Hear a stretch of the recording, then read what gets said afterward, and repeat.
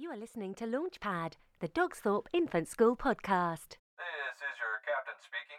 We've been cleared for departure. Stand by for action. 5, 4, 3, 2, 1.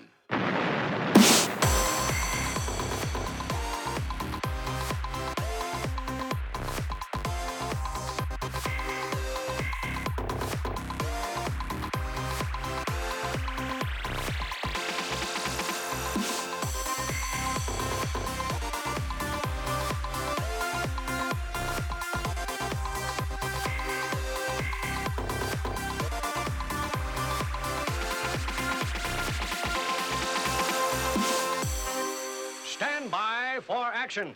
Welcome back to Dogsthorpe Infant Schools podcast for parents, teachers and schools. I've got Eddie with me and we're just about to take off on another Launchpads. Now, we've featured many great children's books on Eddie's Launchpads, and today we've got another one for you, and it's a great read.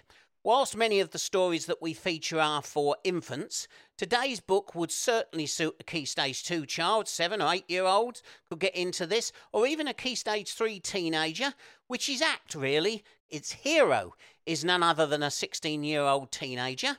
And the story, even best of all, and that's the reason why I've got him on the show, is that it features one of my greatest real-life heroes, Isambard Kingdom Brunel. The story is called Isambard and the Cato Street Conspiracy, and to tell us all about it is its author, Robert Giddy. Welcome to the show, Robert. Pleasure to be here. Thank you very much. Before we talk about the book, can I begin by saying thank you for sending me and Eddie a signed copy of your book. We are thoroughly enjoying it. I'm about halfway through at the time of recording, thoroughly enjoying it, and I'm sure that a lot of children are going to enjoy it too. Now, without giving too much of the plot away, can you give us a flavour of the story? Yes, for sure. Yeah, I mean, like you said, it not only features Isambard Kingdom Brunel as a 16-year-old, it stars him. Isambard is at the centre of this, so it's kind of the young Isambard series in the same way that we've got the young Bond and the young Sherlock Holmes sort of series as well. We know, of course, of Isambard's professional life as one of the best engineers of the Victorian age, but we don't know so much about his young life. And in thinking about him and that era, which obviously I find fascinating, I thought there would be a pretty good story in there if perhaps one day he was to chance upon a magic shop and his life is saved by a mysterious stranger, which really sets the events in train. So suffice to say, there's a good dose of magic as well as plenty of science, and it's all steeped in the history of the time. So we've got characters like Napoleon and Wellington who are not only make an appearance but an integral part of the storyline as well. And of course the title is Cato Street Conspiracy. This is another real event in history, which is a sort of a fascinating sort of an overlooked sort of conspiracy in the vein of the Gunpowder Plot, which is an interesting story in itself. So I've tried to sort of couch it as much as possible in history, plenty of real historical references. There's plenty of science in there, in as much as there's hydrogen balloons flying around, there's internal combustion engines. So there's plenty of cross-curricular interest in the book, but it's also a ripping yarn. I think you and others have said how much they've enjoyed it as a story. So I guess perhaps it's not for everyone, because it's sort of a bit nichey, perhaps about a bit of engineering, a bit of magic. But I think for those for whom it strikes home, it's a real good read. And the important thing about it is it ties in quite nicely with STEAM. The science, technology, engineering, arts and maths for all of you parents who don't know what STEAM is. That's what it is. It's big in schools now, and we try and get our children, even at Dogsthorpe Infants, we try to get them into Lego and building robots and that sort of thing. And that's why this book is fantastic for that, because as the story unfolds, and it is that conspiracy is topical as well, because it all involves the Prime Minister. I'm not going to give too much away, but all of that whole issue and the fact that it's tied in with science and mathematics and engineering makes this book a really darn good read. But also, it'll teach your children something about the things that happened long ago. Yeah. It's a fantasy book, isn't it, Robert? Yeah, well, it's a novel, so lots of sort of invented things are happening. But yeah, there's a degree of fantasy in there. I love the term magical realism, which is where magic is happening in a kind of realistic setting. It's not quite that because it is an out and out sort of magic novel. But yeah, it's basically an action adventure that kids will love. But just about that in terms of making the engineering. The STEAM agenda, I think is really close to my heart because I'm a trained engineer. I did engineering at university and installed production lines for 6 years. So that's one half of my passion, and the other half is creative drawing, painting, and writing. So I like to think that this book is an attempt to bring together, not only the sort of the nerdy side of engineering, but also the creative side as well. Well, the great thing about your work and the work of the hero Isambard Kingdom Brunel is that you can't get a better engineer than Isambard Kingdom Brunel. I mean, what a fascinating guy. My wife always gets fed up with me going on about it, and if I see a structure or anything, I've got to get out and have a go. I've got to find the Maidenhead Bridge and do the echo. I've got to take the Paddington line and and see all that wonderful structures he built, the Box Hill Tunnel and all of that. I mean, what an amazing guy. Yeah, well, a funny thing came on one of the papers recently saying that they'd done a survey of the most kind of Instagrammable bridges. Now, that is a bit nichey, but of the two British sort of entries that across Europe, not only did he build good structures, he built iconic structures as well. Yeah. I'm always amazed when our children have a Lego club. And I sometimes build with them the Maidenhead Railway Bridge and get them to try and build it with the span that it's got. In fact, it was built literally out of bricks, and he wasn't allowed to put in a central pillar in the pillars where the pillars should go. All the maths that was involved and all the engineering. What an incredible guy. And, of course, as you mentioned in your book, his dad was famous too, wasn't he? His dad was an incredible pioneer as well. I mean, I guess he was in an age where the technology wasn't quite there. He wasn't a good businessman, so some of his ventures kind of failed. But I think he was of similar kind of stature, just didn't quite hit the spotlight in the same way. And perhaps those of you who are listening to this who support Liverpool Football Club, you probably realise that if you've been to the stadium, you've walked past a mast of a ship that was built by Isambard Kingdom Brunel and not even realise that flag post and the historical significance of it. So what an amazing guy. And you've provided with this story so many wonderful moments. As I'm going through it, I'm looking at it thinking, this will make a darn good children's film.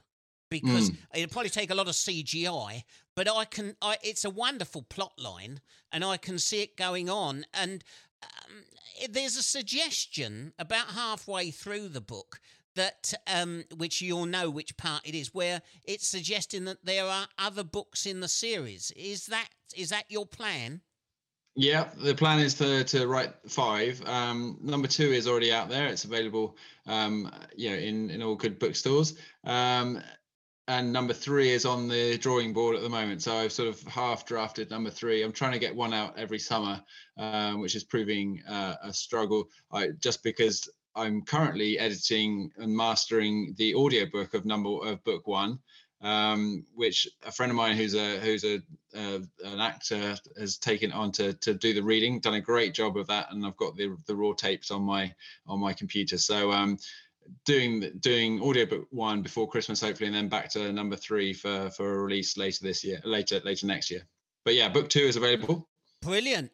Now, I'm also a Conan Doyle fan, and I like Sherlock Holmes. And another thing that reminded me as I'm going through your book is you do wonderful illustrations, and you do them yourself, don't you? Yeah. They reminded me very much of the old newspaper illustrations that accompanied Conan Doyle's original stories in the paper, in the Strand magazine. And those, they're wonderful line drawings, but they're beautiful. You're very gifted in that area too. Yeah, again, I think that was just a passion of mine. My teenage years, I sort of spent in my bedroom just doodling and drawing, and I did art, GCSE art A level. So that again is something that I really love to do, and just thought this is the moment to sort of put that into practice. I mean, sort of ironically, there was one that drawing for every chapter originally, and then I did so much editing and moving around. You can see the results of the re-engineering of the book, because now probably less than a third of the chapters have a title drawing, just because it's shifted around so much. But it's good to have, to be able to do the drawings and to include them. And I hope to make that more sort of, as I develop the content around the book and the website, I'll be doing more of those drawings to add to that. In the future books, do they also feature Isambard? Is he a continuing character, or is it something new? Yeah, no, it's his story. So, we get to the end of book one and we think we're done, but then there's the hint of the malicious forces having survived, the inevitable climax. Book two begins probably 6 months later with one of the key characters having discovered magic, has become quite adept herself at the magic, and of course the malevolent forces are pushing buttons again and making a nuisance of themselves. So Isambard is thrust into the limelight again. It's Isambard all the way. This is the kind of the odyssey of Isambard in his young years. One of the things that we should also mention is the fact that you got in touch with me because of Lauren Grierson. She's got a YouTube channel called Lauren Learns History, and she features Isambard, and I mentioned how famous she's been on the Launchpad, and I mentioned how much I appreciate Brunel's work, and so she introduced us to one another. So I hope at the end of this wonderful series, Isambard is seen to be half as much in your novels a hero as he in my heart as he is in real life, because I'm just amazed how much that man's done. And thank you, Lauren, if you're listening. Thank you for introducing us to Robert. And of course, if there's other things that you do, Robert, in your work, as the books continue, do come back on the Launchpad. And absolutely love to, yeah. And parents, if we're approaching Christmas, won't be long. If you've got someone in your family who's a teenager and is into these sorts of books, get this book, because it's really worthwhile. If people want to buy the book, Robert, where do they get them from? Well, I guess the one-click option is to go to Amazon, where you'll find both books on paperback and ebook.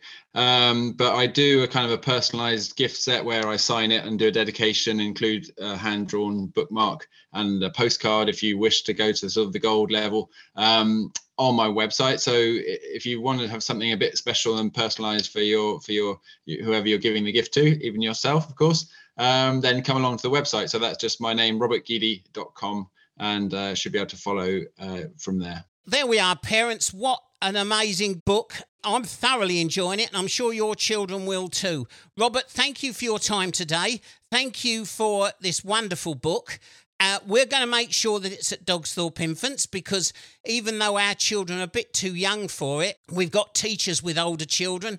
And the teachers might want to read it as well, because I think that it's an important book, and it picks up the life of Isambard, doesn't it? Yeah. There's plenty of starting points for good discussion with the kids in various directions. So it's definitely a good asset for teachers. And I'm doing a bit of work trying to build some resources for teachers over time. So do come check out the website, and should find something there. Captain Dave and Eddie will be back again soon with another Launchpad. They'll have more great guests, more places to see, and more interesting things to share on the learning journey.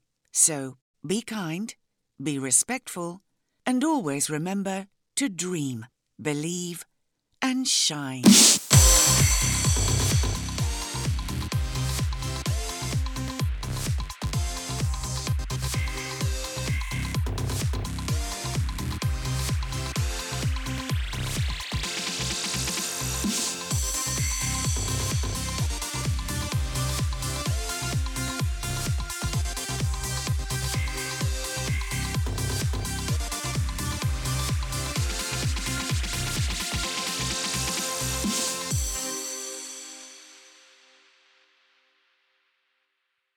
This podcast is brought to you by Eddie Edster, the Dogsthorpe Infant School Wellbeing Dog.